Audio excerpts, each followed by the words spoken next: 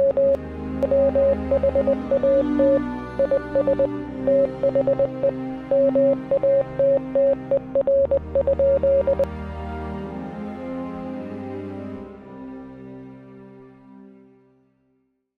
friends and enemies. Welcome back to Pandastoria. We're here, and today we are talking about the Titanic.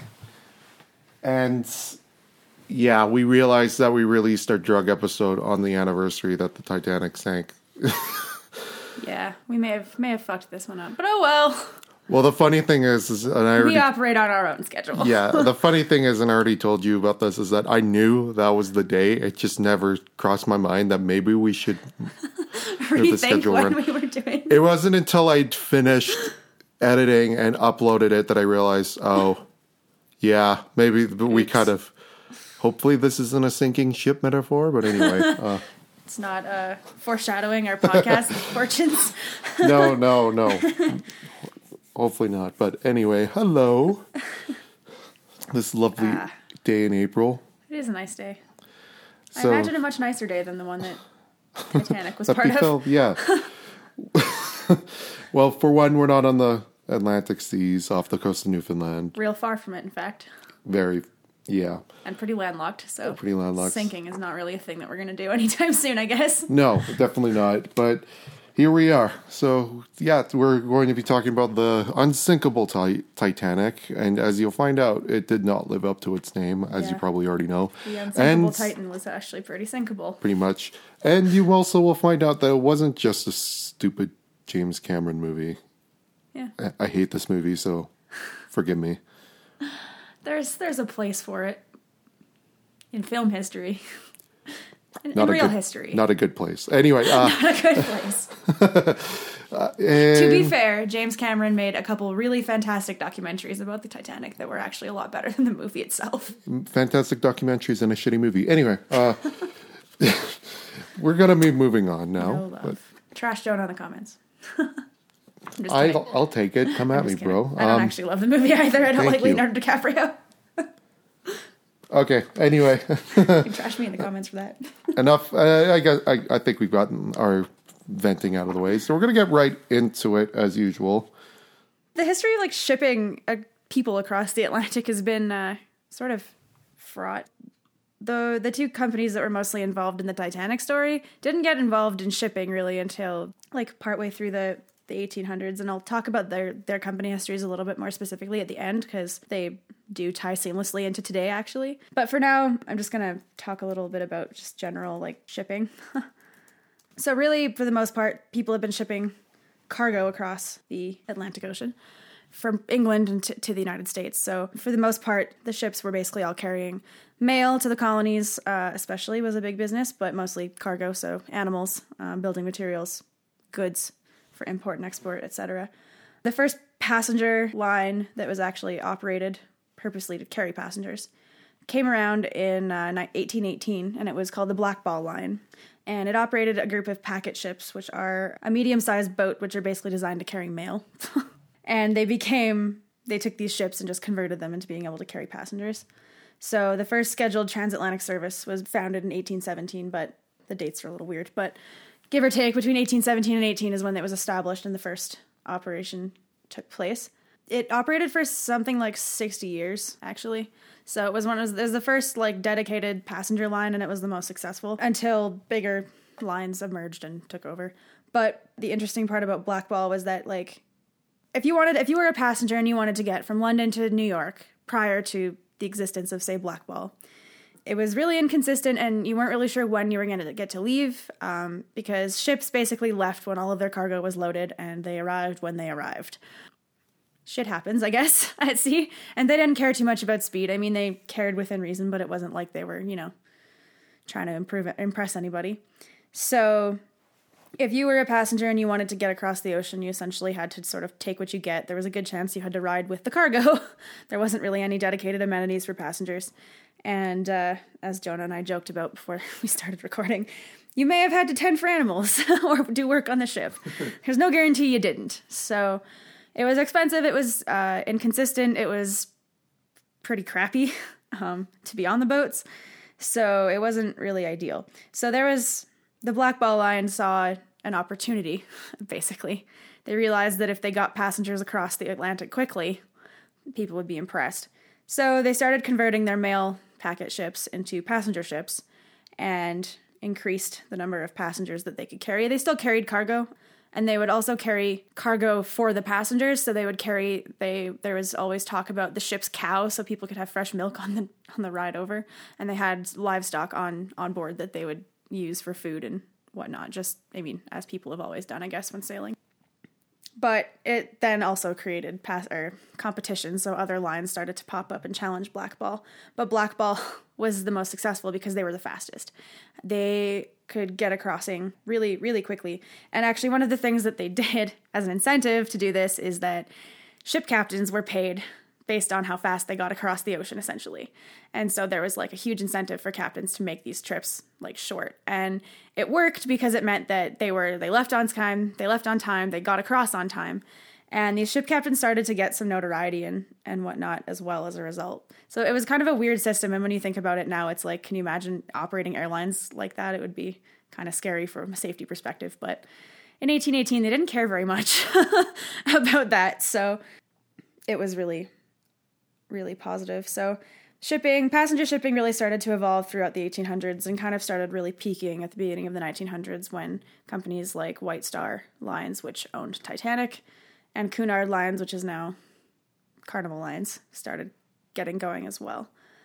So yeah, I don't know. I don't have too much on there. There's not a ton of information still, but I just want to shout out Stuff You Missed in History Class, which is a podcast that I discovered all of this on the other day, actually, when I was just listening to podcasts and found this episode, and it was relevant to what we were doing, so it was really interesting.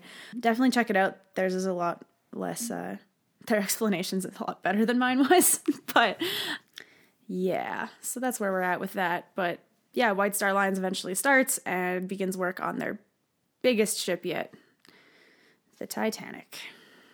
That is true. So the name derives from the Titan of Greek mythology. I think that's pretty self-explanatory. Some people... You'd think. But... Yeah, you would think. But some people might not know this, but it was part of a class of ocean liners, and it wasn't the flagship of the ocean liners. It was part of what is called the Olympic-class ocean liner of the White Star Line, and it was the second to be built. The first being RMS Olympic, and the third being RMS Britannic, but we shall get to those in a bit. They have interesting stories of their own. They do. Construction placed in the hands of Belfast shipbuilders Harland and Wolff, also known as H&W, continuing their long-standing partnership, first established in 1867. White Line granted H&W a generous amount of latitude in terms of the design and construction of the White Line fleets. The Olympic-class fleet, no exception. The total cost of the fleet at that time was £3 million, and today, adjusted for inflation, that would be £342 million. That's some cash. Yeah. It's a lot of queens. I guess maybe kings if he was on the money at the time. He was. Yeah.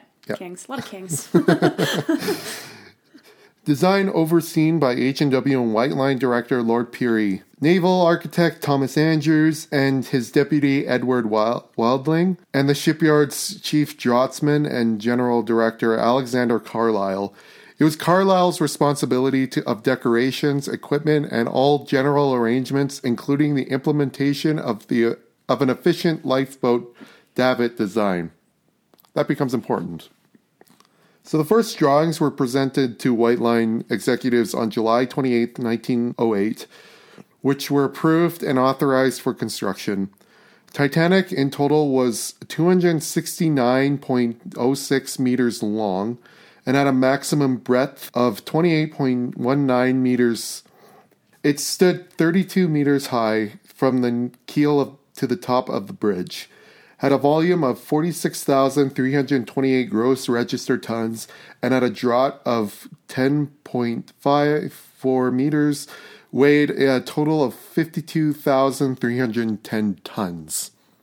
It's a heavy bitch. Oh, yeah. As with all Olympic-class vessels, Titanic had 10 decks, 8 of which were for passengers.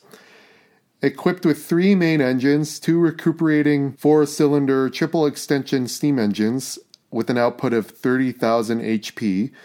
One centrally placed low-pressure Parsons turbine with 16,000 HP. It had 16 primary compartments divided by 16 bulkheads extending above the waterline, 11 vertically closing watertight doors to seal off compartments in an emergency. Exposed deck made of pine and teak with interior ceilings covered in painted cork to prevent buildup of condensation. A 23.98 meter high and 4.65 meter long rudder, weighing 100 tons and requiring steering engines to move. Equipped with waterworks made to heat and pump water to all areas of the ship through pipes and valves. Held a large water supply, but was capable of distilling fresh water from seawater in an emergency. However, issues with the distillation plant became clogged with salt deposits. Makes sense. Yeah. Radio telegraph equipment leased by Marconi International Marine Communication Company, as well as employees Jack Phillips and Harold Bride.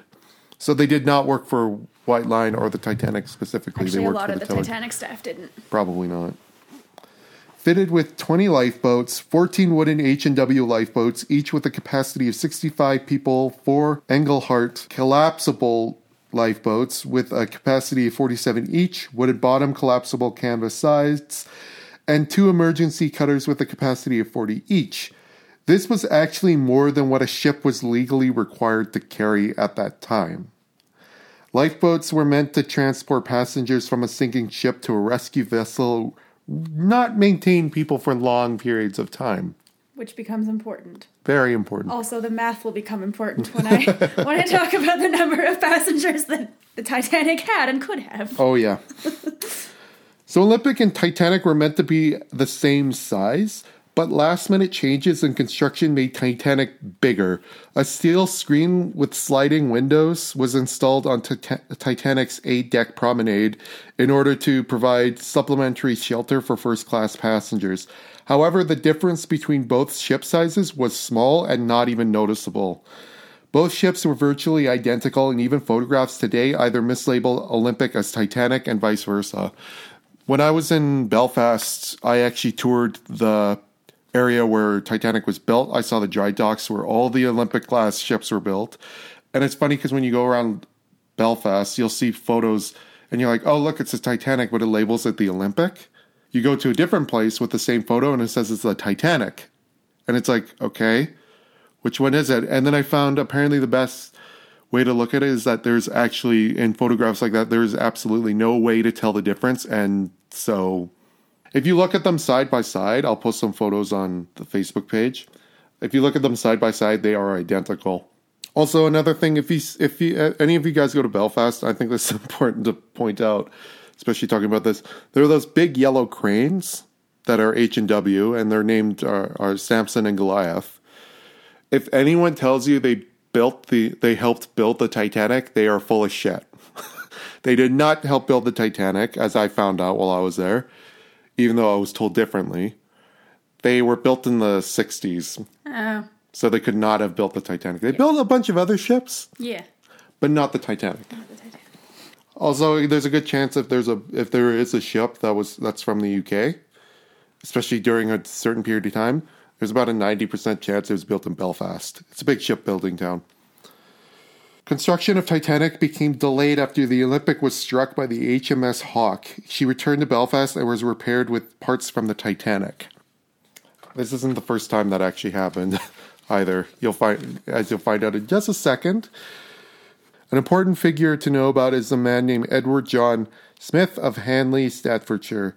He's a veteran White Star Line captain, and he began as a fourth officer on the SS Celtic in March 1880 on voyages to Australia and New York City. He was given command of SS Republic in 1887, earned his extra master's certificate in 1888, and joined the Royal Navy Reserve the same year, receiving the rank of lieutenant. Captain of Majestic for 9 years, serving in the Boer War in 1899, transporting troops to Cape Colony. He was awarded the Transport Medal by Edward VII in 1903, and he retired from the R&R in 1905 as a commander. He was originally given command of the Olympic on her maiden voyage, which went without incident and arrived in New York on June 21st, 1911. However, Olympic collided with one of the port's tugboats, which was caught in Olympic's backwash and became momentarily trapped between the stern. It managed to get itself free, though. Crisis averted. Oh, yeah. There's a few of these in White Star's history. I've got a number of these types of incidents to talk about. Oh, how history has not changed. Anyway, So comforting. on September 20th, 1911, Olympic became struck by the HMS Hawk, causing the latter to lose her prow. Both of Olympic's compartments filled with water, and one of the propeller shafts became twisted. Olympic returned to Belfast, where she was fitted with parts from the Titanic to repair, as I mentioned earlier, effectively delaying the latter's voyage. Furthermore, on Olympic's first voyage back in February 1912, she lost a propeller and had to once again return for repairs. Once again, Titanic's maiden voyage had to be delayed from March 20th to April 10th. Lastly, Smith was given command of the Titanic shortly before her maiden voyage. According to White Line, he would remain in command of the ship, quote, until the company completed a larger and finer steamer, end quote. So, needless to say, Smith was a very, very, very highly regarded captain, especially to White Line, because he's been so successful. Yeah, he was their most experienced as well. Yeah, I'd say he was, I don't want to say he's their mascot, but he was... He was their most famous. He was their celebrity captain, and ship captains at this time were definitely celebrities. Like, what helped make them celebrities was just, like, previously with things like blackball, with paying captains and having incentives for doing things fast, they become like famous. And so at one point you could book your voyage and like choose which captain you wanted to run with on blackball. So if you knew like Captain X could get you, he was like really good, you'd purposely book with them. So like ship captains had so much celebrity that you could like, you chose which ship to go on based on who was the captain, which is kind of wild to me. Since we're like every pilot that we've ever had and I've flown a lot, like every pilot ever is like, I don't remember any of their names. Like they always tell you over the intercom, but like, I don't remember your name. Well, now that it's become so routine. Yeah, exactly. So Yeah. it's like kind of crazy that, you know, ship captains are just like these massive celebrities. Whereas like airline pilots now, it's like, unless you like do something incredible, you're pretty anonymous. Pretty much. It's like in Catch Me If You Can. Yeah. Yeah. Yeah. Women throwing themselves at the guy. Anyway. So both Olympic and Titanic were registered in Liverpool as their home port. So the offices of White Star and Cunard Lines, which was their chief rival. So yeah, the two main shipping companies out of Britain, I guess, that I'll mention this quickly. The two main shipping companies were White Star Lines, which owns Titanic and Olympic, and Cunard Lines, which owned the Lusitania and Mauritia, which were their two main vessels. Anyway, so actually Cunard also owns the ship that rescued Titanic. So both Olympic and Titanic were registered in Liverpool. The offices of both White Star and Cunard were in Liverpool, and up until the introduction of the Olympic, most British ocean liners for both Cunard and White Star, such as Lusitania, sailed out of Liverpool, followed by a port of call in Queenstown, Ireland. However, in 1907, White Star established another service out of Southampton on England's south coast, which became known as White Star's Express Service. Southampton had many advantages over Liverpool, the first being its proximity to London. Southampton also allowed ships to easily cross the English Channel and make a port of call in France, and the Southampton-Cherbourg New York run would become extremely popular. Titanic's maiden voyage was intended to be the first of many transatlantic crossings between Southampton and New York via Cherbourg and Queenstown on westbound runs, returning via Plymouth in England while eastbound. Her entire schedule through to December 1912 actually still exists. So when the route was established, 4 ships were assigned to the service: Teutonic, Majestic, Oceanic, and Adriatic. When Olympic entered service in June 1911, she replaced Teutonic, which was then transferred to the Dominion Line's Canadian service. The following August, Adriatic was transferred to White Star's main Liverpool-New York service. And in November, Majestic was withdrawn from service and mothballed, pending the arrival of Titanic. What does that mean when you're mothballed? Basically, you're just, like, put in port and... Oh, okay. You just kind of left there? Yeah, you're done. Mothballed basically means retired, and they start to cannibalize parts typically from them. Their initial plans for Olympic and Titanic on the Southampton run followed the same routine as their predecessors. Each would sail once every 3 weeks from Southampton to New York, usually leaving at noon each Wednesday from Southampton, and each Saturday from New York, thus enabling White Star to offer weekly sailings in each direction. Special trains were scheduled from London and Paris to convey passengers to Southampton and Cherbourg, respectively. So this is also why Southampton was such a good location, was that it was so much closer to London that they could have just dedicated train lines, basically. The Deepwater Dock at Southampton, then known as the White Star Dock, had been built specifically to accommodate the new Olympic-class liners and had opened in 1911. I thought I wrote the date wrong for a second. I'm like, wait, what? Story of our life. Right? Titanic had around 885 crew on board for her maiden voyage. Like other vessels of the time, she did not have a permanent crew, and the vast majority of her crew members were casual workers who only came aboard the ship a few hours before she sailed from Southampton. The process of signing up recruits had begun on March 23rd, and some had been sent to Belfast, where they served as a skeleton crew during Titanic's sea trials and passage to England at the start of April. Like Jonah mentioned, Captain Edward John Smith was transferred from Olympic to take command of the Titanic. Henry Tingle Wild also came from Olympic to take the post of chief mate. Previously designated chief mate and first officer William McMaster Murdoch and Charles Lightoller were bumped down to first and second officer, respectively. Original second officer David Blair was dropped altogether, and third officer Herbert Pittman was the only deck officer who was not a member of the Royal Naval Reserve. Fun fact. He was also one of the last crew members of this group to die. He was like second to last. Spoilers. Spoiler alert. I mean, if you didn't already know, then I can't help you. If you didn't already know what happens to Titanic, I can't help you. That's kind of the weird part about like talking about things like this, is it's like I can't even really give you super good spoilers because it's really famous. Like, yeah, that's true. Like, anyway, Titanic's crew were divided into three principal departments: the deck crew, which had about 66 crew, the engine crew, which is about 325 in numbers, and the vitaling crew, which was 494.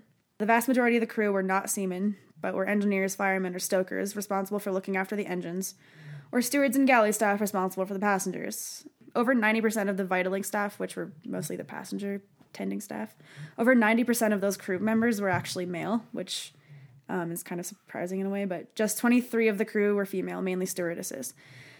Pretty much everybody else represented a great variety of professions, from bakers, chefs, butchers, fishmongers, dishwashers, stewards, gymnasium instructors, laundrymen, waiters, bed makers, cleaners, and even a printer who produced a daily newspaper for passengers, called the Atlantic Daily Bulletin, with the latest news received by the ship's wireless operators. So you could even get, like, basically the Titanic Daily News. How cool is that? Most of this crew signed on in Southampton on April 6th. In all, 699 of the crew came from there, and 40% were natives of the town. A few specialist staff were self-employed or subcontractors. These included 5 postal clerks who worked for the Royal Mail Service and the U.S. Postal Service, the staff of the first-class a la carte restaurant and the Café Parisien, the radio operators, and the 8 musicians who were hired by an agency and traveled as second-class passengers. Famously, who play while the ship sinks in the movie that you hate.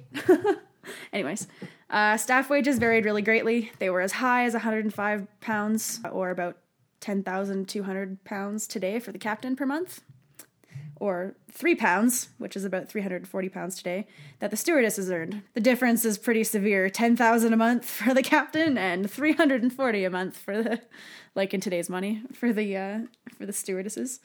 There were approximately 1,317 passengers on board Titanic. 324 in first class, 284 in second, and 709 in third class. Of these, 66%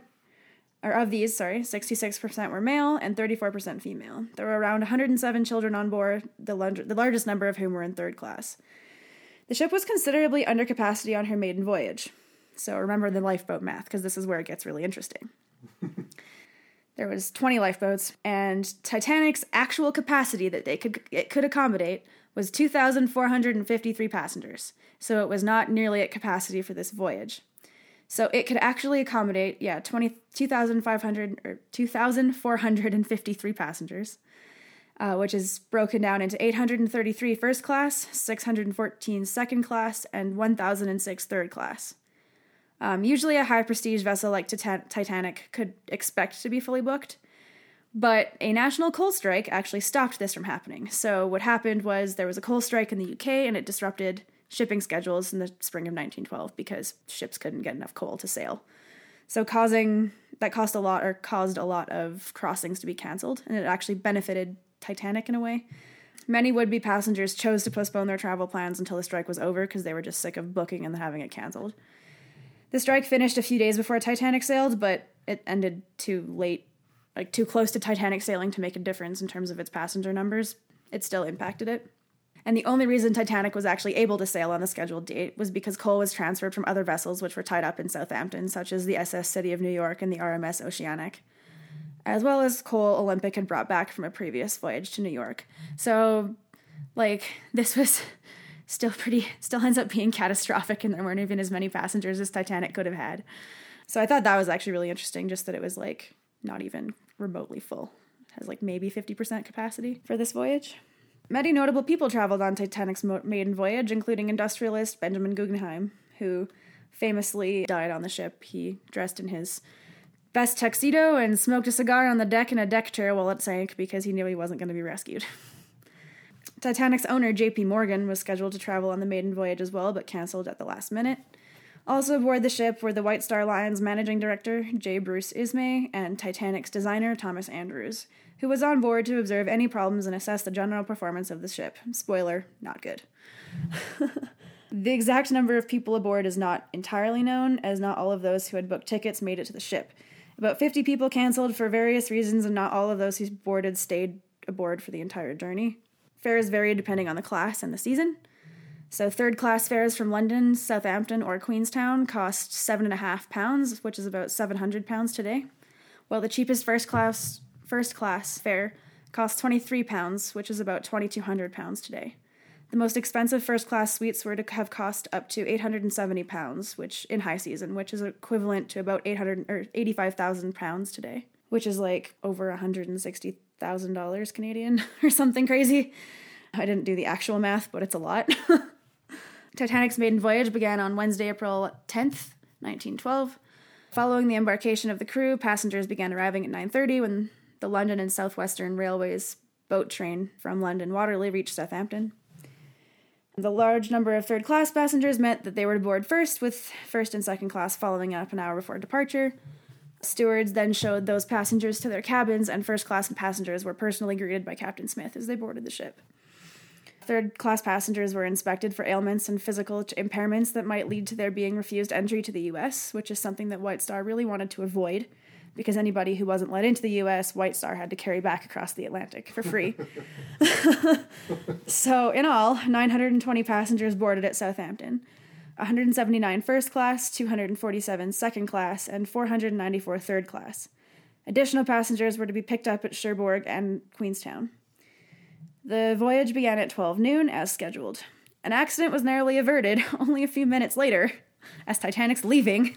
As it passed the moored liners, the SS City of New York, of the American Line, and the Oceanic of White Star, the latter would have been her running mate on the service from Southampton, actually, had Titanic not. Bad things had not happened. So anyways, as Titanic passed the moored liners, it caused a huge displacement of water, and it caused both of the smaller ships to be lifted by a bulge of water and then drop into a trough. So New York's mooring cables snapped because they weren't capable of dealing with that kind of velocity, that kind of tension. So the mooring cables snapped, swinging her stern first towards Titanic.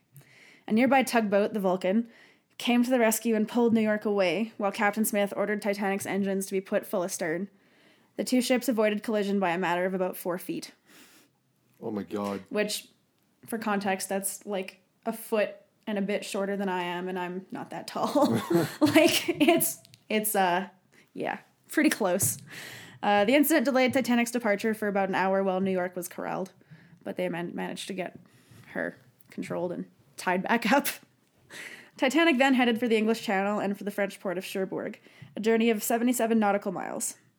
Because Cherbourg did not have facilities for a ship as large as Titanic, actually most ports didn't, pretty much Southampton, the whole dry dock at Southampton was built literally just for Titanic, or that class of liners, and New York, but a lot of these ports didn't have facilities that could handle the size of these ships. So because it did not, passengers were transferred by tender ships from shore to ship. So Titanic was met by tenders 4 hours after she had departed Southampton, and an additional 274 passengers were taken aboard at Cherbourg. 24 passengers left the ship on tenders, having only paid for a cross-channel passage. At 8 p.m., Titanic weighed anchor and headed for Ireland, with the weather continuing cold and windy. At 11:30 a.m. on Thursday, April 11th, Titanic arrived at Cork Harbour on the south coast of Ireland and was again met by tenders to bring passengers to Titanic. 123 more passengers joined the ship at Queenstown. Another 7 passengers disembarked at Queenstown, having paid only for the overnight journey from Southampton to Ireland. This included Father Francis Brown, a Jesuit trainee and photographer who took many photos aboard Titanic, including the last ever known photograph of the ship.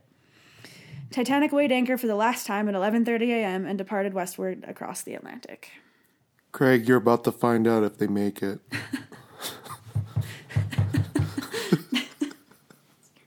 Okay.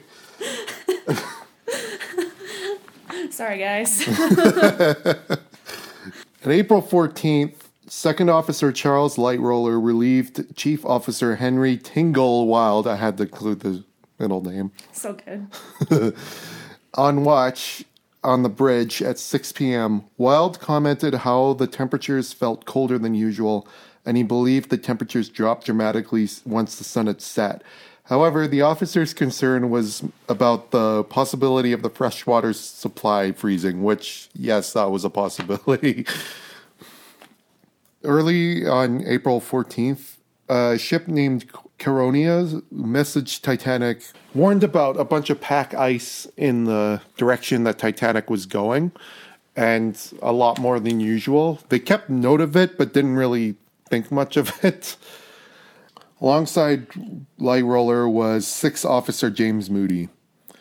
Lightroller decided to test Moody on navigational skills and asked Moody to predict when Titanic would reach the ice based on Caronia's earlier message. Moody answered 11 p.m., but Lightroller had already calculated it would actually be closer to 9:30 p.m. Lightroller believed this meant Moody's navigational skills were not up to par, but it's possible that Moody based his calculations on the warning from either the America or the Nordham, of which Lightroller was unaware. In fact, a message remained in Bruce Ismay's pocket from Baltic, while another message from the port liner Mizaba had gone unnoticed on the bridge. It warned of heavy pack ice, large icebergs, and field ice located at latitude 42 north and 41.25 north, and longitude 40 west to 50.30 west. By this point, Titanic had already entered these coordinates. Smith knew the risk of dangers and ordered the ship to travel 10 miles further south of the regular shipping lane as a way to try and avoid the ice. It is believed Smith would have further altered the ship's course and reduced speed in order to avoid the ice had he known of the other warnings. Smith attended dinner with Ismay and the others as usual. During this, he requested Ismay give him the message from Baltic in order to post it on the bridge, which Ismay obliged. After dinner, Smith was invited to a reception by businessman George Widener. The two had befriended each other during the journey, and Smith accepted. He reluctantly excused himself at 9 p.m. in order to return to the bridge. The crew reported a calm and clear night on the seas, but the cold was a cause for concern. Lightroller remarked to Smith how a breeze would have made it easier to spot ice in the mist, as it would have moved the mist, but because it was clear and calm, the mist was staying right where it was. Furthermore, it was a moonless night, and the crow's nest had no binoculars. Of course. Of course, yeah. Important to note how the cold drove nearly all passengers inside. The first-class passengers were dressed up for the second-to-last night dinner, a common practice on ocean liners as the final night was reserved for packing. Third-class passengers were also worrying with celebrations as well as in the lower decks. In the movie Titanic, the scene where they're down in the lower decks with third-class passengers and they're having that, dance thing. It's pretty accurate. I mean, that's pretty much what it was. Yeah. It was, yeah. They were on the boat for a very different reason than the first and second class passengers to some extent. Yeah. Well, they were all immigrating for the most part, and the rich people weren't really. Basically. That's a super, super heavy overgeneralization. Oh, yeah. So First Officer William Murdoch relieved Light Roller at 10 p.m., remarking on how cold it had become. At the same time, nearby, SS Californian's Captain Stanley Lord ordered the ship to stop for the night and wait for daylight to navigate through the ice fields, believing the course too risky during the night. This becomes very important later. Phillips was on duty in the wireless office, waiting to be relieved by Bride. Bride had offered to start 2 hours early due to an exhausting day in which both crew members had spent 12 hours working. With 1 hour left, Phillips was messaging the relay station at Cape Race, Newfoundland, with the Titanic's coordinates and status. Without warning, at 11 p.m., Californian interrupted, saying, quote, "Say, old man, we are surrounded by ice and stopped," end quote. Enraged, Philip messaged Californian literally to shut up, as he was in the process of messaging Cape Race, sending Californian's operator into silence. 20 minutes to midnight, an object was spotted in the distance. Lookouts Frederick Fleet and Reginald Lee waited to inform the bridge as they attempted to calculate the object's size. It appeared small, but soon grew in size as the ship closed distance. Fleet gave 3 rings on the bell to indicate to the bridge that an object was ahead. He then telephoned down and was answered immediately by Moody. Fleet stated, "Iceberg right ahead." Moody thanked Fleet and repeated the message to the bridge, and Murdoch ordered a hard turn to starboard and telegraphed the engine room for full speed astern to both engines. Fleet and Lee braced for impact and were momentarily relieved when it appeared Titanic successfully, if barely, missed the iceberg. However, their hopes were dashed by how close the iceberg appeared next to the ship, and ice began crashing down onto the ship's deck. Furthermore, Fleet and Lee thought they could hear the sound of metal scraping. Now close to the iceberg, it became apparent it was difficult to see due to it being what's known as a blueberg, which is an iceberg that is flipped upside down, exposing the transparent ice that's usually beneath the waves. Crew and passengers alike were awoken by the sound. Seaman Fred Clench staggered out of bed onto the deck and could hear rushing seawater below him. Several of the crew that were on Titanic had been on Olympic when she lost her propeller and assumed the same had just happened to Titanic. A steward even joked, quote, "Another Belfast trip," end quote. It wasn't until pans and food in the first-class dining saloon suddenly rolled onto the floor did crew begin to realize something serious had happened. The impact snapped off the iron rivets along the plate seams, opening a 12-meter-long breach into Titanic's hull below the waterline. Water began flooding into the ship at a rate of 7 long tons per second, which is 15 times faster than it could have been pumped out. Water initially rushed into Boiler Room 6, striking second engineer J.H. Hesketh and leading stoker Frederick Barrett. Both fled and sealed the watertight door behind them. The sudden exposure to frigid water risked an explosion of the hot, high-pressure steam boilers. Stokers and firemen were ordered to reduce the fires and vent the boilers to prevent this from happening. By the time this was complete, the men were waist-high in freezing water. Not ideal. No. Not ideal also that the boiler room is below sea level. I mean, none of this is ideal. No. Anyway. Captain Smith soon realized the gravity of the situation, and when Wilde asked if it was serious, he replied, quote, "Certainly it is more than serious," end quote. Smith and Thomas Andrews went below to inspect the damage and found the forward cargo holds were flooded, with the mailroom quickly following suit. Furthermore, 6 of Titanic's watertight compartments have been breached and were taking on water. 45 minutes following the collision, 13,500 long tons of water had flowed into the ship. That's a whole lot of water. Yes. 5 minutes past midnight, Smith gave the official order to abandon ship. He ordered his crew to uncover the lifeboats and muster the passengers, and for radio operators to begin sending distress calls. Unfortunately, radio operators accidentally gave Titanic's position to the west side of the ice belt, sending rescuers 25 kilometers in the wrong direction by the time they were able to respond. Mail workers attempted to save the 400,000 items of mail in the mailroom, but the area was quickly filling with water and they were unable to do any significant help. Stewards worked to prepare passengers and have them put on their life belts. However, many passengers believed this to be a joke, and there were reports some began playing soccer with the ice chunks on the deck. The noise level also made it difficult for crew to give orders or relay information to one another. With the sound of the passengers on top of the actual sound of the rushing water, and the alarm bells. Lifeboat number 7, the first one launched, left with only a third of its possible 65 passenger capacity, as many passengers did not understand the seriousness of the situation. Number 5 left with 41, number 3 left with 32, number 8 left with 39, and number 1 left with just 12 out of 40. Passengers became injured in the rush, and one woman fell between number 10 and the ship's side, but was luckily caught before plunging into the water. She was literally caught by her ankle, and then pulled back up on the ship. Meanwhile, the stopped Californian was within range to see Titanic. Third Officer Charles Grove had witnessed a vessel, later determined to be Titanic, 16 to 19 kilometers away on the starboard side, turn sharply to port and come to a halt. 10 minutes prior to Titanic's collision, Californian's only radio operator, Cyril Evans, had gone to bed, leaving the radio unmanned and shut off. It is believed had he remained at his post, more people would have survived the sinking. An hour after the collision, Second Officer Herbert Stone saw 5 white rockets ascend into the sky above the unknown ship. Stone telephoned to Captain Lord to ask what the rockets might mean, but Lord never acted on the report. However, Stone's anxiety increased, and he said to another crew member, quote, "A ship is not going to fire rockets at sea for nothing," end quote. Passengers began to understand how serious the situation was by 1:20 a.m., and husbands began escorting their wives and children to the lifeboats.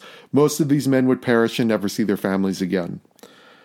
Around the same time, brides suggested Phillips send the new SOS signal as time was running out. Carpathia was the closest ship at 93 kilometers and responded, making its way towards Titanic. Unfortunately, it was a slower ship than Titanic. Mount Temple also responded, but pack ice forced the ship to stop and delay a rescue attempt. Despite popular belief, the phrase "women and children first" was never used on Titanic, and this wasn't an actual maritime law. Though Lightroller and Smith said basically the same thing when Lightroller asked, quote, "Hadn't we better get the women and children into the boats, sir?" Smith responded, "Put the women and children in and lower away." Unfortunately, Murdoch and Lightroller misinterpreted Smith's orders as women and children only, which resulted in 74% of women and 52% of children on board escaping, while only 20% of the men would survive. Some crew even actively attempted to prevent men from boarding the lifeboats. This led to complications for male survivors back home. I'll get to that in a bit. Also, there was an urban legend of a man sneaking onto a lifeboat dressed as a woman, but I found out during the research that this was actually not true. I legit thought it was a true story, but read and it's not true. I know, but anyway. Lifeboats were starting to be filled to capacity, with some even getting filled beyond capacity, and the final lifeboat was launched at 2:05 a.m. Father Thomas Biles began hearing confessions and was giving absolutions while the band began playing outside the gym. Later, both bands were combined and reported to have played Alexander's Ragtime Band and other lively songs. It is also rumored the band played Nearer My God to Thee, although this has no substantial evidence. Titanic's list reached a 10-degree angle by 1:30 a.m., listing higher and higher with each passing minute. At 2:18 a.m., the ship snapped in half and the bows sank into the depths. The stern sank at a 90-degree angle before disappearing beneath the surface.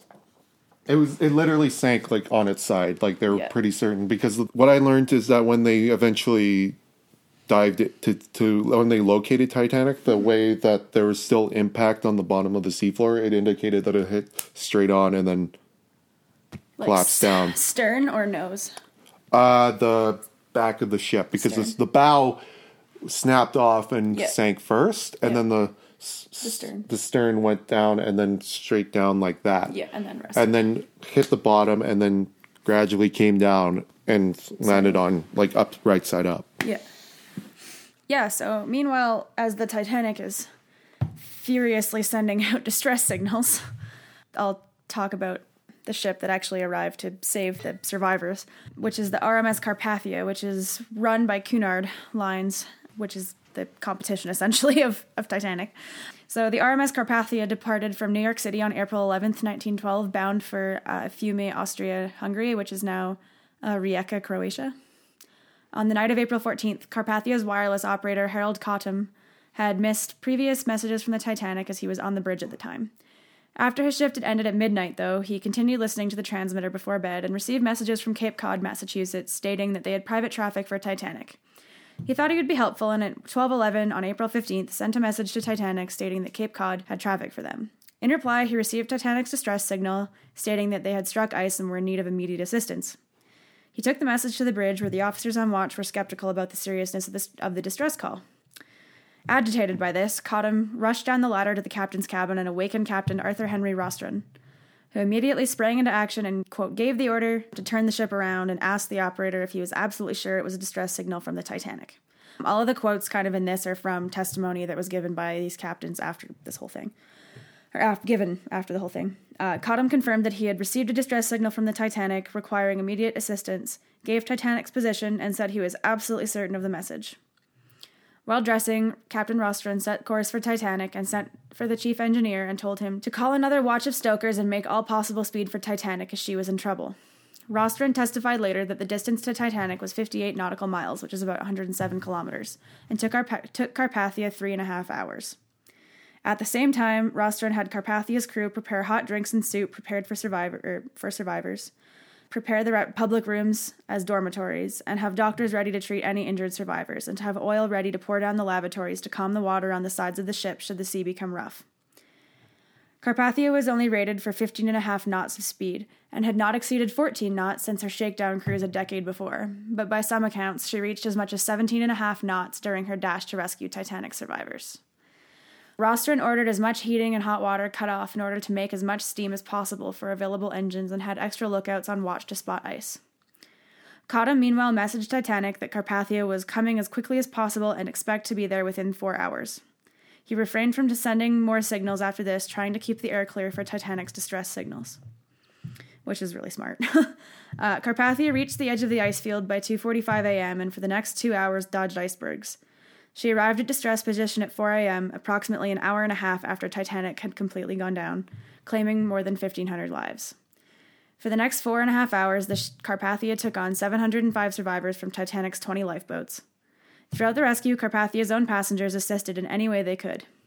By 9 a.m., the last survivor had been picked up, and Rostron gave the order to get underway. Now, there were a couple of options in terms of where to disembark the passengers. First option was actually to disembark them in the Azores, because it was the closest. They obviously decided against that. And the other option was Halifax, which was the cheapest port that they could go to. But after Rostron consulted with Bruce Ismay of White Star, they decided to disembark the passengers in New York, where they were originally going. News of the Titanic disaster spread on shore, and the humble Carpathia became the center of intense media attention as she steamed westwards towards New York at 14 knots. Rostron ordered that no news stories be transmitted directly to the media, deferring such responsibilities to the White Star offices as Cottam provided details to the Titanic's sister ship Olympic.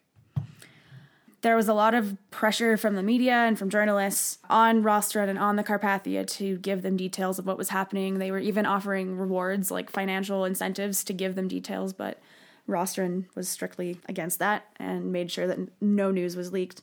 It was up to White Star to deal with it. It was really their own problem, and he didn't want to be the one to break news, basically. On Wednesday, April 17th, the scout cruiser USS Chester began escorting Carpathia to New York. Cottam and Titanic's surviving junior wireless operator Harold Bride began transmitting the names of third-class survivors to Chester. Along the way, Carpathia was slowed by fog, ice patches, and storms, and it finally arrived in New York on the evening of April 18th. When they arrived, it was a huge event. Word had been spreading for ages not for ages, but word had been spreading that Carpathia was carrying the passengers and was bringing them to New York, and so there was a lot of hubbub in New York when the Carpathia arrived. And for their efforts, the crew of Carpathia were awarded medals, with Rostron also being awarded a medal and a silver cup by one of the survivors. And he was also knighted by King George V and was later presented a Congressional Gold Medal, the highest honor the U.S. Congress could confer, while a guest of President Taft at the White House. So, and then they were involved in the testimony after the fact, but Rostron essentially came to the rescue and was like the most on-the-ball person, it seems like, the entire night in terms of the rescue and dealing with the whole situation. I was really actually impressed reading that. I knew Carpathia was the ship that had rescued them and whatnot, but I hadn't realized the exact details of everything that Rostron had done and how, quickly he did his job in it's exactly what you want someone in that situation to do. Yeah. But it's just that there's so many instances throughout this story of people not doing what they're supposed to do. Yeah, it's an unfortunate thing because a lot of people died. Yeah, as you'll find out, things changed, but before that, I guess we need to give you the unfortunate statistics. 1,514 people died, which was 68% of all people on board. Of those who died, 80% of the men who were on board died. So 1,352. 109 women, or 26% of the women, and 53 children, which is 49% of all children on board. 76% of the crew perished, including Chief Officer Wild, Sixth Officer Moody, Chief Engineer Bell, and Captain Smith. Had all the lifeboats been filled to capacity, it is possible that 53.4% of the crew or the passengers could have survived. The youngest victim was named Sidney Leslie Goodwin, and he was 19 months. 3 died in the lifeboats due to injuries, and 1 died after being pulled onto Carpathia. 150 victims were buried in Halifax, Nova Scotia, across 3 cemeteries, most in Fairview Lawn Cemetery. One thing to note is, as for the Californian, after the captain woke up at 4 a.m., he agreed with Carpathia after Carpathia had left, he agreed for Californian to travel to where the Titanic was and look for additional survivors. Instead, all they found was wreck and bodies. Apparently, a total of 333 bodies were pulled from the sea. So one thing that, it's kind of sobering learning about this because Lindsay stated this before, it is a very romanticized event, but people don't really understand how huge of a tragedy this was. Yeah, that's something I definitely, I don't know. Yeah, I started to really think about that and notice that I guess for context for you guys, we've been trying to come up with a title for the episode, and it's been really difficult because everything just seems really contrived and sort of almost corny because you think of the romantic narrative of the Titanic and everything, even though there's really nothing romantic about a massive ship sinking to the bottom of the ocean and taking 1,500 people with it. And even just like I said, math is important. If all of those lifeboats had been filled, they could have saved 53% of the passengers. But the ship was only at 50% capacity in terms of passengers. What would have happened? Can you imagine how even more tragic this could have been if it was a full ship? Well, and the other thing is had the Californian's radio operator not gone to bed. Also that. 10 minutes. He literally went to bed 10 minutes before. There's just so many things through this story that just make you want to yell at things because it's simplest mistake. Yeah. The simplest thing, 10 minutes, meant the difference between life and death for a lot of people. Not just, a couple here and there. It was, hundreds. Yeah. Well, and the other thing is a lot of people get certain people's roles in Titanic wrong. Mm-hmm. And people who tend to be vilified are Bruce Ismay, who was a big an executive at He pretty much, yeah. At White Star, yeah. He gets vilified, but if you read the first-hand accounts, it's not. There's nothing really his fault involved. Well, nothing that, but he gets vilified because he survived. But it's that's if you learn what he did on the ship, he did a lot of heroic things. He made sure people got in the lifeboats. He tried to convince people to get in the lifeboats, and people just wouldn't listen because they were oh, it's not that serious and whatnot. Yeah. And eventually someone told him to get onto one of the lifeboats, and with hesitation he did. The other person is Captain Smith. Smith did a lot to save as many people as he could, and he did the best he could. He did the best he could, and he did the captain gentlemanly thing, I guess, to do, which was that he went down with the ship. I mean, it is required by law now that the captain cannot leave the ship until everyone is everyone is off. Because this actually came up really not that long ago in Italy. Oh yeah, but yeah. So, well, I'll talk about that in a moment because I have quite a bit to say about that. But we'll get there. Yeah. But it's it's just what I didn't realize. Sorry to interject. It's a bit of an aside. Just going back to Carpathia for a second. So 40,000 people were waiting in New York when they got there. But what I did not realize, after Carpathia dropped everybody, they were restocked with food and stuff and sent back on their original course to Austria. Her crew were given a bonus by Cunard as a reward for... I would hope so. Right? I mean, you just saved a bunch of people. I guess you can have a reward. But actually what I didn't know was that some of Titanic's passengers joined together to give them an additional bonus of nearly 900 pounds, which is the equivalent of about 88,000 pounds today, to divide amongst the crew members. Wow. So that's a thing I didn't know. Yeah. I just felt like that was important to bring up. Another quick thing I'm going to point out is there was a couple people who were suspected of being the man who dressed as a woman. Oh, yeah. I know their names, but I'm not going to say who they are because, as we all know, it's not true. It never happened. And these people were ridiculed for the remainder of their life. It was ridiculous. One interesting story, and just real quick, and then we'll move on. One man, he was a lifeboat operator, so he had to be on the lifeboat in order to operate it. When he returned home and knocked on the door to his mother's house, she slammed the door in his face and never spoke to him again. She was ashamed. Wow. It's like, imagine escaping. He did his job. Well, imagine escape. Well, because there's that whole mentality that women and children first, right? Yeah. But the fact is, he was doing his job. She never spoke to him again. It's like, what the fuck? Wow. There's so many. Imagine surviving one of the greatest disasters of the 20th century and then being completely vilified for surviving. Yeah. I imagine there was probably a lot of survivor's guilt and things like that happening. Oh, absolutely. Yeah. Especially just, yeah. But even before the survivors had arrived in New York, investigations were being planned already, because obviously. It'd be shocking if they didn't. That would be even more shocking.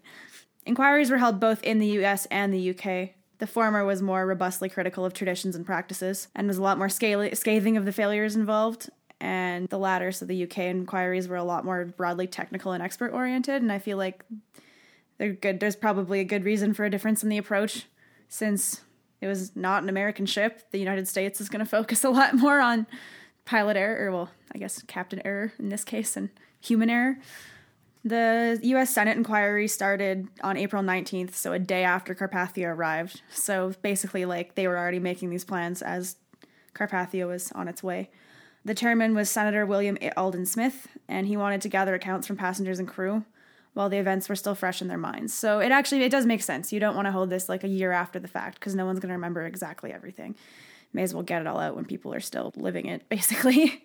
Which also is problematic in its own ways, but I guess the best way to get a good first-hand account of what happened. And also while they were all still on American soil, because that's important. A lot of these passengers weren't Americans. Or they were at least trying to immigrate. I'm really curious as to what happened to... I mean, I know that a lot of the immigrants probably obviously got to stay, but it's can you imagine surviving Titanic, arriving in New York, and then just having to deal with immigration stuff?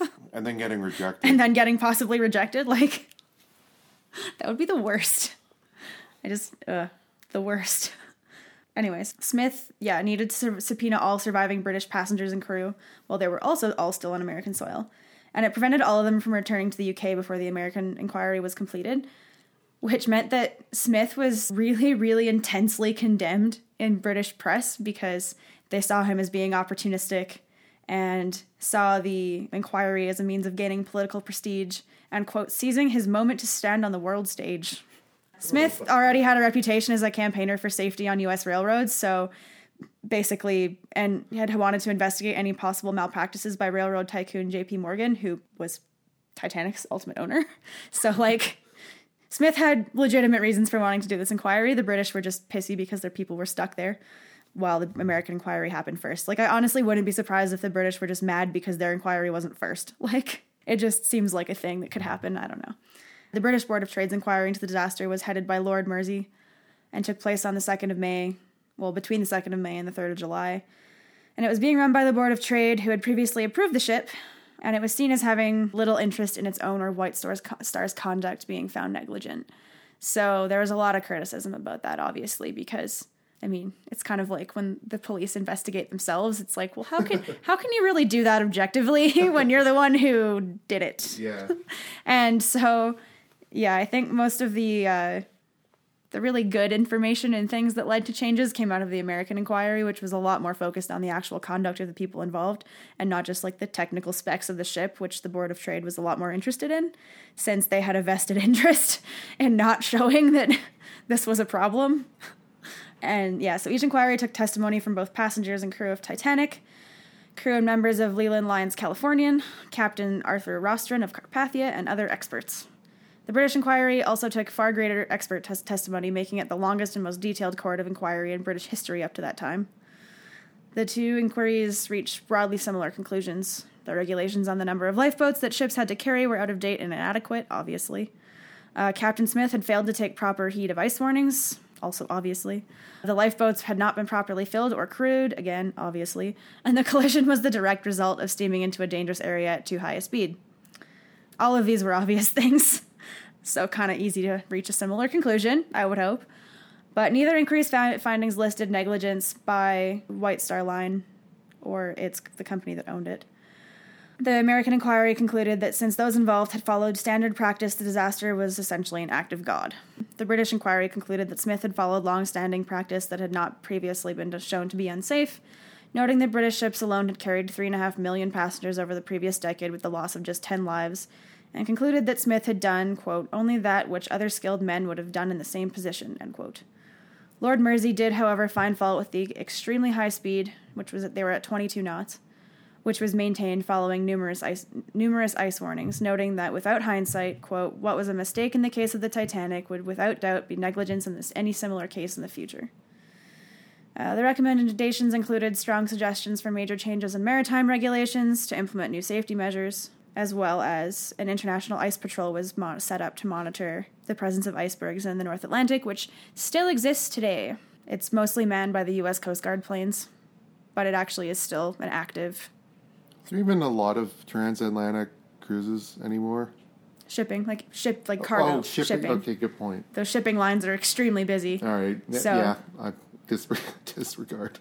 Maritime safety regulations were also harmonized internationally through the creation of the International Convention for Safety of Life at Sea. So yeah, both of which are still in place and really important. On the 18th of June 1912, Marconi gave evidence to the Court of Inquiry regarding the telegraphy. It said its final report recommended that all liners carry the system and that sufficient operators maintain a constant service. So that's essentially what happened with the inquiries after. It does make sense that, it was essentially an act of God. There was some fault in terms of getting into the mess in the first place, but there's so many things that just kind of went wrong that it's no one's specific fault, and you can't just say it was like, well, Captain Smith drove it into an iceberg, it's done. It was like, well, no. No. That's not how it happened. The good news is a lot of good things have changed from it. Yeah. Well, I mean, there's just the last thing I want to say is there was definitely negligence, but to say anyone was criminally or solely responsible is ludicrous. No. It is absolutely ludicrous. And also absolutely ludicrous to say it was White Star Line's fault, which I kind of realized as I was looking through the history of White Star Lines and Cunard a little bit. There's nothing really to suggest that White Star had anything to do with this, as obviously the inquiry found. But the thing about the Titanic going too fast through the ice field is really important because I'm going to talk about some shipping company history now, but the going fast thing really matters, especially from the starting with the history of blackball lines and paying captains extra to go fast. Pretty much all shipping lines just focused on getting there fast. They didn't really care how they got there. They just wanted to get there fast because it makes sense, right? I mean, it's the same idea, principle behind shipping things now. Faster it gets there, the more you can take, the more money you can make. The interesting part about White Star, and also why there were so many third-class passengers and why they had such big berths for third-class passengers, was that White Star branded their services by focusing a lot more on providing steady and comfortable passages for not just upper-class travelers, but immigrants and third-class passengers. So unlike pretty much any other company, they actually branded themselves to be popular amongst the working class and be like their chosen line, because I think they realized there was a need for it. It's most famous for the innovative vessel, the Oceanic, of 1870, and then also for the losses of the Titanic. and the Britannic, but for different reasons. It wasn't really White Star's fault in that case. Or, I guess in either case, but still. They weren't really operating Britannic when it went down. White Star began its North Atlantic run between Liverpool and Boston with 6 nearly identical ships, which was the Oceanic class. So it was Oceanic 1, Atlantic, Baltic, and Republic, followed by the slightly larger Celtic and Adriatic. It was customary for shipping lines to have a common theme name for their ships. So White Star had given theirs the ending IC, so IC. Every single ship will end with that. And they also adopted a buff-colored funnel with a black top as a distinguishing feature for their ships, and a distinctive house flag, which was a red broad pennant with 2 tails bearing a white 5-pointed star. Initially, each ship was to measure 420 feet in length, 40 feet in width, and approximately 3,700 and gross 37 tons. Equipped with compound expansion engines powering a single screw and capable of speeds of up to 14 knots. And their transatlantic passenger service launched in the spring of 1871 and got off to a bit of a rocky start when Oceanic had to turn around almost immediately after leaving. Things were starting on fire. It wasn't a good time. And then they continued to build ships. Atlantic sailed on her maiden voyage on June 8th of 1871. Baltic left on hers on September 14th after a name change. So Baltic and Celtic had originally been named Arctic and I can't remember the other one, but they were changed due to superstitious reasons because 2 serious sinkings had happened in those 2 oceans. And so they changed the name because it was superstitious. And seafaring people are very superstitious. Very superstitious. Yeah. So the 4th vessel, Republic, sailed on her maiden voyage on February 1st, 1872. Adriatic entered service on April 11th, and Celtic launched on April 24th. All of these ships began their careers with notable success, but the most notable was Adriatic. She became the first White Star ship to capture the Blue Riband, having completed a record westbound crossing in 7 days, 23 hours, and 17 minutes at an average speed of 14.5 knots. In January 1873, Baltic became the first of the line to capture the Blue Riband for an eastbound crossing, having completed a return to Liverpool in 7 days, 20 hours, and 9 minutes at an average speed of 15 knots. Like many other shipping lines, White Star suffered heavy losses during World War I, which began in 1914, including some of their most prestigious vessels. RMS Oceanic was the first major loss in September 1914 when she ran aground near the Shetland Islands due to a navigational error. The first White Star ship lost to enemy action was the liner Arabic, which was torpedoed off the Irish coast in August 1915 with the loss of 44 lives. But the largest loss of the war for White Star came in 1916 with Titanic's sister ship. So the 2 identical ships that we talked about at the beginning, Titanic and Britannic, they're both gone. Both sunk. Basically, it served as a hospital ship in Greece during World War I, and it was sunk near the island of Kea in May after striking a naval mine while in service. It was the largest loss for the company and also the largest ship sunk during World War I. Sad. Yeah. Poor Britannic. Although most of the passengers on Britannic survived. Yeah. Because of the new safety measures. Lifeboat measures. Well, lifeboat measures and overall safety measures put in place because of the loss of her sister. Well, there's like a weird irony in that, but that's also like good. Yeah, I mean, it just comes to show that it all comes full circle. Yeah, but also like as tragic as the Titanic was, they didn't go down in vain, and those people did not die in vain. I mean, the fortunate thing about most tragedies that large is that fortunately that they almost never happen in vain. Something usually comes of it. Many White Star vessels were requisitioned for various types of war service, but most commonly as troop ships. So the RMS Olympic transported over 200,000 troops during the conflict. Quick fun fact about White Star, though, first. White Star actually originally started as a company to serve traffic to and from Australia, especially during the gold rushes of the 1850s. But when White Star collapsed and it was purchased by Thomas Ismay in 1868, the company was then rebuilt as a transatlantic line. Can you imagine if like the Titanic, like, or a similar thing had happened on the way to Australia? It's like you'd be so in the middle of nowhere that like no one's coming to get you. Well, you got to wonder, do they go around the Horn of Africa or? I think so. Ooh. I didn't look. Not the Horn of Africa. What am I thinking? Cape of Good. Is it the Cape of Good Hope? Yeah. Yeah. Jesus Christ. That might be a correction we post to Facebook later, but I don't know. So White Star was the one major line, but then Cunard Lines, which owned the ship that rescued Titanic, was White Star's main competition. And they were started in 1839 by Samuel Cunard, a ship owner from Halifax, Nova Scotia. And he was awarded the first British transatlantic steamship mail contract. The next year, he formed the British North American Royal Mail Steam Packet Company, together with Robert Napier, the famous Scottish steamship engine designer and builder, to create the line's 4 pioneer paddle steamers on the Liverpool, Halifax, Boston route. For most of the next 30 years, Cunard held the blue ribbon for the fastest Atlantic voyage. However, in the 1870s, Cunard fell behind its rivals, the White Star Line and the Inman Line, and in an attempt to meet this competition, they reorganized as the Cunard Steamship Company in 1879. Cunard's new chairman was John Burns, a son of one of the firm's original founders, and Cunard commissioned 4 steel-hulled express liners beginning with Servia of 1881, the first passenger liner with electric lighting throughout the whole ship. In 1884, Cunard purchased the almost new blue-ribboned Winter Oregon from the Guion Line when that firm defaulted on payments to the shipyard. Convenient for Cunard. The same year, Cunard also commissioned the record breakers Umbria and Etruria, capable of 19.5 knots each, which is crazy fast for a steamship at the time.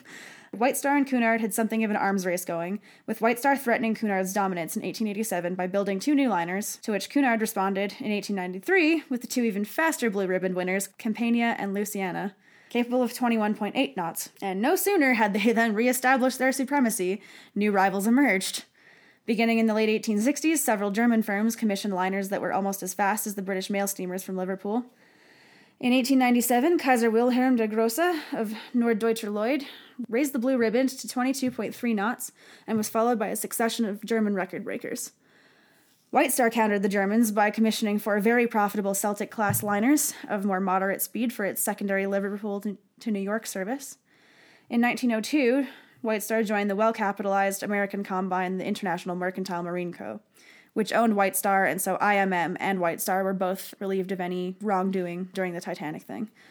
But International Mercantile Marine Co. also owned the American line, including the old Inman line and some few other lines. IMM also had trade agreements with Hamburg America, which will also be referred to as Hapag, and that's the current name. So whenever you see a sea can with Hapag on it, it means Hamburg America. They also had a trade agreement with Norddeutscher Lloyd. But because British prestige was at stake in this arms race, the British provided Cunard with an annual subsidy of 150,000 Great British pounds, plus a low-interest rate loan of 2.5 million pounds to pay for the construction of the 2 superliners, the 2 blue-ribboned winners Lusitania and Mauretania, capable of 26 knots. Not to be outdone, White Star ordered the Olympic-class liners, and Hamburg America ordered the Imperator-class liners. Both new classes were larger and more luxurious than the Cunarders, but they weren't as fast. So Cunard also then ordered a ship, the Aquitania, capable of 24 knots, to complete the Liverpool mail fleet. But the expected competition between these 3 sets of superliners, which honestly sounds like so cool when it's building up, and then you're like, it's so sad when you realize that Titanic ruined it all. So it was prevented by a lot of other events. Most notably was the sinking of the Titanic on her maiden voyage, kind of axed a lot of the plans for these liners. White Star also lost Britannic, and Cunard lost Lusitania, and Hapag lost 3 superliners to the Allies as war reparations. So basically, the Titanic and then World War I ruined this arms race of superliners. Arms race. It basically was. It was like the space race, but for ocean liners. The liner race, the race across the Atlantic. I don't know. Due to First World War losses, Cunard began a post-war rebuilding program, including 11 intermediate liners. It acquired the former Hapag Imperator and renamed it the Berengaria to replace the loss of Lusitania as the running mate for Mauretania and Aquitania, And Southampton replaced Liverpool as the British destination for the 3 shipping express services. By 1926, Cunard's fleet was larger than before the war, and White Star was in decline, having been sold by IMM. Despite dramatic reduction in North American passengers caused by the shipping depression beginning in 1929, the Germans, Italians, and the French commissioned new ships of state prestige liners. In 1930, Cunard ordered an 80,000-ton liner that was to be the first of 2 record breakers fast enough to fit into a 2-ship weekly Southampton-New York service. Work on hull number 534, as it was called, was halted in 1931, though, because of economic conditions, so we're in the throes of the Great Depression. Obviously had a bit of a hit on commercial shipping. In 1934, both White Star and Cunard were in serious financial trouble, and an MP for Clydebank, where hull number 534 was sitting idle, made a passionate plea for a loan to finish the ship and restart the dormant British economy. The government offered Cunard a loan of £3 million to complete the ship and an additional $5 million to build a second ship on the condition that they merged with White Star. So the merger took place on the 10th of May 1934, creating Cunard White Star Limited. The merger was accomplished with Cunard owning about 2/3 of the capital, so Cunard really came out on top on that one. Due to surplus tonnage, older ships were scrapped. This included the Morentia and ex-White Star liners Olympic and Homeric. The Olympic did well, had a good service. I have to say, a lot of people don't realize what happened to the Olympic, and did that one sink too? No. Nope. It just was decommissioned. It had a very tragic fate because it did super well. I don't know if you talk about it, but not really, no. It did super well and made all of its voyages with practically no issues. It survived the war, and then there was plans to make it once it was done, they were going to make it into a floating hotel similar to what the Queen Mary. Is it the Queen Mary? I think so. The one in Long Island, at least. They're going to make it into a floating hotel in New York, but then the Depression hit, and suddenly they didn't have the money to do it, and it was sold for scrap.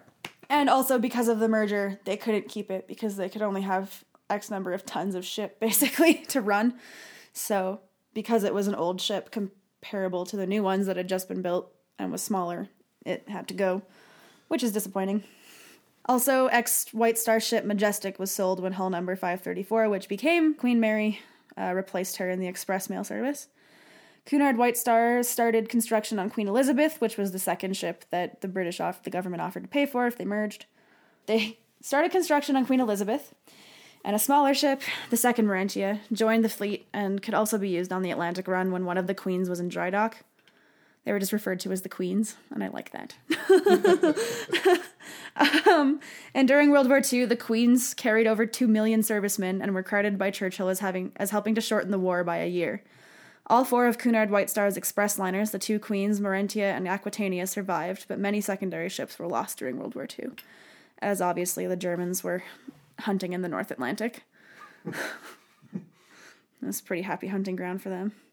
And yeah, so Cunard continued on for a while, but eventually in 1998, it was acquired by the Carnival Corporation and accounts for 8.7% of that company's revenue as of 2012. Yeah. Rant away.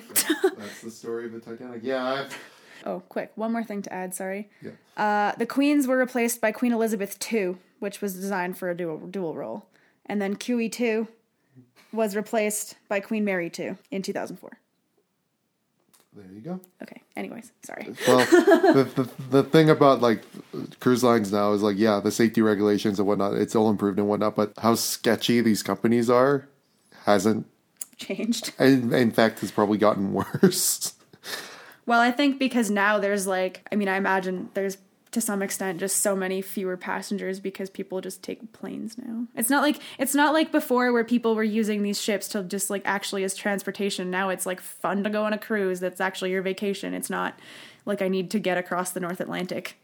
Yeah, exactly. It's not the same. Well, you start at one destination and more times than not you end in the same destination. You just go in a circle. Yeah. You'll stop at different places along the way, but it's it's just I know we'll eventually talk about Costa Concordia, and I'm sure in that episode we'll talk more about the sketchiness of these companies, but let's just say this is one of the reasons why I refuse to take a cruise line I mean, if they change things up, that'll be good. The other part of me is like, I'm afraid of open water. The common phobia, I guess. That's fair. Probably not, but I'll just say it is. It is reasonably common. So yeah, I don't want to end up a statistic to the sea. So you're probably not going to ever do a 2-week sailing cruise like I did? I was actually sailing though, so like had to properly hoist sails and shit. Okay, probably not. We actually got caught in a really intense storm. It was terrifying. Yeah, I don't think... it just freaks me out. I see videos of, like, people doing those sailing trips in storms, and then the whole thing just flips completely, like... Okay, so this ship was pretty big. That was pretty big. So in 2009, I did an exchange to Finland through the Lions Club. It was the first time I went to Finland. And the Lions exchanges usually have, like, a camp component, so you do a camp in that country for, like, 2 weeks or whatever. And, mine was sailing. So we sailed on a ship that races in the Tall Ships Race every year. So I don't know if you know anything about the Tall Ships Race. I do. A little bit, yeah. So the ship was TS Helena. And Helena has raced in the Tall Ships Race a few times. Actually, it raced in the Tall Ships Race the year that I sailed on her after it dropped us off. She headed to St. Petersburg to start the race. But we sailed from the western Finnish city of Turku all the way through the Finnish archipelago towards Sweden, and then back up the Finnish coast, up the east side to Kotka. And when we were leaving Helsinki that one night, it was like the most time we were really going to spend away from the shore and like in like super open water. And there was a really gross like storm that night, and like our ship was fine. It was just really wavy and like everyone got really seasick. I didn't, because I was on deck the whole time, because my little shift had like deck watch that day or that through that, and then I just decided to stay on deck until we had reached like kind of calmer water, because being below deck means you're gonna get hella seasick, and I get motion sick no matter what. So I was like, I'm gonna stay out here in the freezing cold. But then we found out the next morning. So we actually had like a TV on this thing, and we got like a satellite in the morning, so we could get news. And we found out that a Polish ship that was sailing in that same storm had one of her masts blown over in the wind, and the crew had to be rescued by helicopter. Like, the ship was fine, just the mast had blown over and they couldn't do anything, obviously. So that's my experience on the ocean. But it was actually pretty cool. As someone who is from the prairies, which is landlocked, it was very different being on a boat for 2 weeks, but that's pretty cool. And then later, when the Tall Ships Race was in Turku, for like a couple weeks later when it was in Turku, I actually went to see the Tall Ships Race with my host family, because my host dad was like was a big sailor, and so we actually went to the Tall Ships Race and got to see the boat that I had just sailed on. So that was kind of cool. And you can actually sail on the ships that go on the Tall Ships Race. You can pay to go. It's like 500 euros, but you can pay and sail on the ship for the whole race. It sounds like a lot of fun. Yeah. Like I will say that I'm just petrified of the ocean. Nope, I totally get it, because it's terrifying. Like, it scares me too. Yeah. Yeah, but you actually did it. Yeah. That's the problem. I couldn't do it. That's I don't know if I would do it again, though. And I don't know if I would go on a cruise. Well, I mean, my main thing for not going on, I think I'd be fine. I also don't want to go on a cruise because I don't want norovirus. Okay, there's that. But, I mean, I could probably handle a cruise, because at least it's a massive fucking thing, and you can basically do most of it indoors, I guess. I mean, yeah, you're going to go outside. Well, and you also don't really like feel the movement of the ship that much, because it's so big. Yeah, unless there's a storm. But yeah, I digress. Even then, I mean. So, but like my main reason for not doing cruises is because these cruise lines can be fucking sketchy as shit. So Carnival in particular like has a really bad reputation. Yeah, and I don't think they can sue us for saying that, because it's like it's public knowledge at this point. Your Honor, if I could direct you to exhibits A through Z. It's pretty common knowledge at this point that they're pretty sketchy. I think they were also I think they own the line or the company that ran the Costa Concordia. I might be wrong. I think they did. I think because that's the one that went down in the bay in Italy, right? Yeah, it flipped on its side. Yeah. Yeah. I'm pretty sure that was Carnival. And then Carnival also had the ship that was in the Gulf of Mexico that like had no power. Yeah, I think it was around the same. They were time. like within like a year of each other. They were really close. I think it was closer than that. Actually, yeah. I just don't remember the exact like length of time, but it was within a year, probably less time. I want to say within 6 months, but probably. I think it was actually closer than that, but I don't know. Yeah, I don't remember. So, either way, neither things were good. No, but and I definitely think we should do an episode on Costa Concordia because just of how like not a lot of people know the full inner details of it. But I remember it being a huge story when it happened. I don't really know a lot about it. I just remember it happening. I've learned more about it now, like through YouTube channels. Check out Bright Sun Films because they do an excellent talk about it and about a bunch of other things. Bright Sun Films, please. Don't give us. We're not asking for money, but help us. Anyway, that's I like how a lot of our podcast is just really quiet. Please for help. I know. We're sending an SOS. Please don't ignore us like the Californian don't ignored. ignore the white flares. Please don't ignore us like Californian ignored Titanic. Again, not saying we're Titanic here. Just no. This is not a catastrophic sinking. We're pretty buoyant. Yeah. Yeah. Okay. We're still afloat. We'll go with that. Panastoria is still afloat. proud to report. The SS Panastoria will keep chugging along. Yeah, we shall cross the Atlantic. We shall go transatlantic and beyond. Is Panastoria a steamship? Would it be a steamship? At this point, probably maybe a rowboat. I don't. One of the kind of collapsible Titanic lifeboats. It's one of the lifeboats, and we're not at capacity. Luckily, there's no leaks. I mean, after Korean War, there was a few leaks, but one or two. Yeah, it's like too long. Oh dear! And then Mic stopped working. Oh shit! But we've gotten through a lot of hiccups. Happy to report. Maybe a motorboat at this I think we've upgraded from lifeboat to motorboat to something that's like seaworthy. Maybe not transatlantic worthy, but we're getting there. Slowly, we're getting there. We can be on the water safely now. Yeah. Oh boy. Okay, let's end this before this analogy gets out of control. Yeah, basically. So, do you have any good news for? Do I have good news? Oh yeah, Airdrie has a Pride Festival this year. I literally just got tagged in it in the last hour. Sweet. They're having a Pride Parade. Also, good news: the Raptors are through to the second round of the playoffs. Go Raptors! Holla. That's my good news. Yeah. It's pretty minor, but also, I guess the good news is that, as the Beaverton pointed out, we no longer have to root for the Bruins. Also true. Yeah, also true. I wasn't really, as a Canucks fan, that just kills me and I can't. I wasn't actively cheering against the Leafs, but I could not cheer for them, and I also really couldn't cheer for the Bruins. Yeah. I'm glad that series is over, so I don't have to pretend to care anymore. Lindsay already knows this, that I don't give a shit about hockey. So. My playoff bracket is fucked, by the way. Thanks, Tampa. Well, for NHL. Thanks, Calgary. Yeah, Tampa lost to the frickin' Blue Jackets. Yeah, so basically, thanks, Tampa. Thanks, Calgary. You fucked my bracket. Dicks. Me, I didn't care. I was just watching the whole thing go down, and it was hilarious. For me, it was hilarious. But anyway, I don't have any good news this week. I completely forgot about it. And the one good news I don't know enough about, so I don't want to say it. It's something to do with SpaceX. Oh. I guess they had a successful launch the other day after the last one exploded or something. But I don't know enough about it. I just know that they live streamed it, and when I was watching a little bit, I don't watch the whole live streams because I'm not that big of a fan.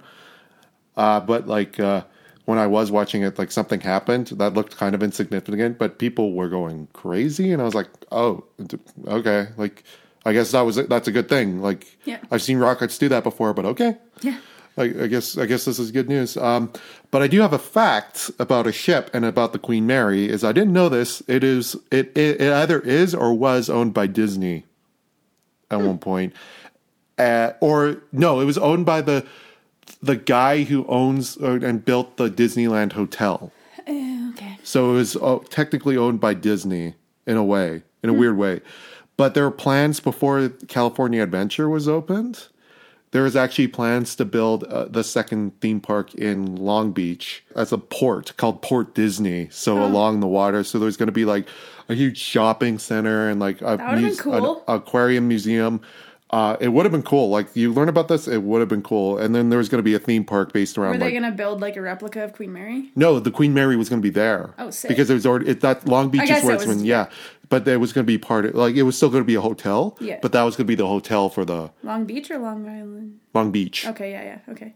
No, it does sound cool and everything like that, but the citizens of Long Beach were not happy about it. Yeah, and that's fair.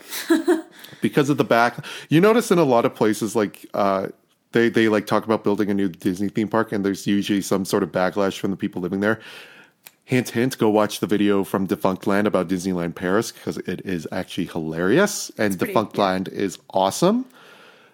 I'm just giving shout outs left and right here, but anyway. I mean, again, if you want to listen and learn more about the Black Ball line, because I completely botched that part of this episode, check out Stuff You Missed in History Class. It's a really good podcast that I just discovered that I'm really enjoying, and Behind the Bastards is also pretty funny. Oh yeah, those. I also started listening to Slow Burn, which is, I think, is Vox. Yeah, it's Vox. Yeah. No, Slate. Oh, Slate. Okay, yeah, it's I don't know. Vox or Slate. I can't remember which one now. I haven't brought myself to listen to season 2 yet. I'm still like working myself up to that one. I'm still not sure that I'm ready to listen to the Clinton Lewinsky scandal. I'll get there. Though. I'll get there. Yeah. Yeah. So they were going to build this whole thing, but yeah, there's such backlash from Long Beach, and also the financial failure of Disneyland Paris also helped decide that maybe we shouldn't build this here, because it's going to be a construction and economic nightmare. Yeah. It probably would have brought a lot of money to Long Beach in the long run. But it just never came to pass. And then there was an idea to build what was called Westcott, which eventually became California Adventure. Yeah, just thought that was interesting. So I guess, like, if either of us don't have, like, or we forget to get good news or whatnot, we'll just say a fact, like last season. Fun facts. Yeah, I mean, that's more my expertise anyway, but whatever. So yeah, that was the Titanic. The sinking ship, the ship of dreams, the drowned giant. Sorry we didn't talk a lot about when they discovered it, but to be honest, there's so many documentaries and whatnot about that whole process. You can go check it out. Yeah, I mean, there's like James Cameron actually did do a couple of really good Nat Geo docs on his like quest to basically find the Titanic and stuff like that. They're on YouTube, actually. Go check them out. I'm sure Nat Geo actually has them posted too somewhere. They're really good. There's a lot of really fascinating stuff about the Titanic. It was just like, we can't cover everything and don't necessarily want to. I mean, I'm interested in the search for Titanic, but really more on a personal level, and don't really necessarily feel like I don't want to talk about it, because it's like shipwrecks and like searching for things on shipwrecks has a whole interesting history and a whole like, yeah, it's a whole thing. I mean, and I also don't know enough about it to really. Yeah, I mean, we could theoretically do a whole episode just on that, exactly. But I don't think we will, because that seems like more of a science. And just general interest. It's not really straight up our alley, no. I don't think. But I'm sure there, like, other places have talked about it, and you could easily find them. If I find any that sound interesting and look good, I'll post them on the page. But other reason to follow us on social media is that we're approaching very quickly the 1-year anniversary of Pan Historia. And we're going to be doing some things on our social media to celebrate, so definitely give us a follow. We're on Facebook and Instagram as Pan Historia Podcast. I'm also on Twitter as Helly in the First. Follow me if you want to. I don't post a lot. I mostly just pin tweets of things from Pan Historia. Yeah. I'm also on those, like, Instagram and Twitter, but those are my private accounts. Sorry. I just get sick and tired of, like, weird. I'm like, oh, this is a hot girl that I don't know who it is and wants me to follow them for some reason. So yeah, I don't have a problem on Twitter because I don't use it very much. Instagram certainly got very irritating with that for a while. Anyways, I never used Twitter, so anyway, that's basically it. That's social media platform rat aside. Pretty much, yeah.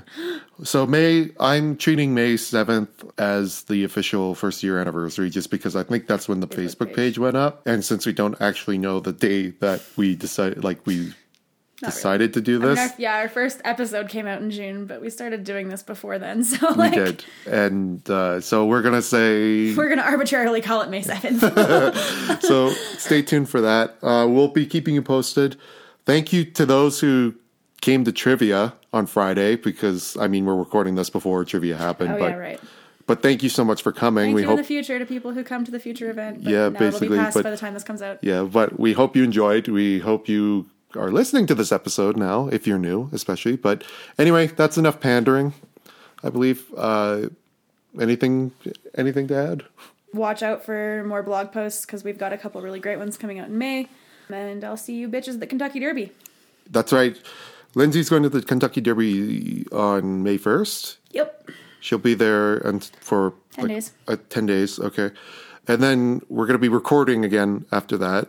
We're going to be doing the history of the UN. And then it's going to come out soon after. And then I'm leaving for Prince Edward Island on May 15th. But I'm only going for 4 days. So Expect a lot of Anne of Green Gables posts. Oh, fuck yeah. So many. Hopefully we have time, but I'm not sure. But yeah, I'll be in Prince Edward Island for 4 days with family, and then coming back and then recording the next episode that week. So stay tuned for that. It's going to be quite the month for us, I think. But Onwards and upwards. exactly. So thank you so much for listening. This is Jonah. And Lindsay. Thank you guys so much. Have a good day.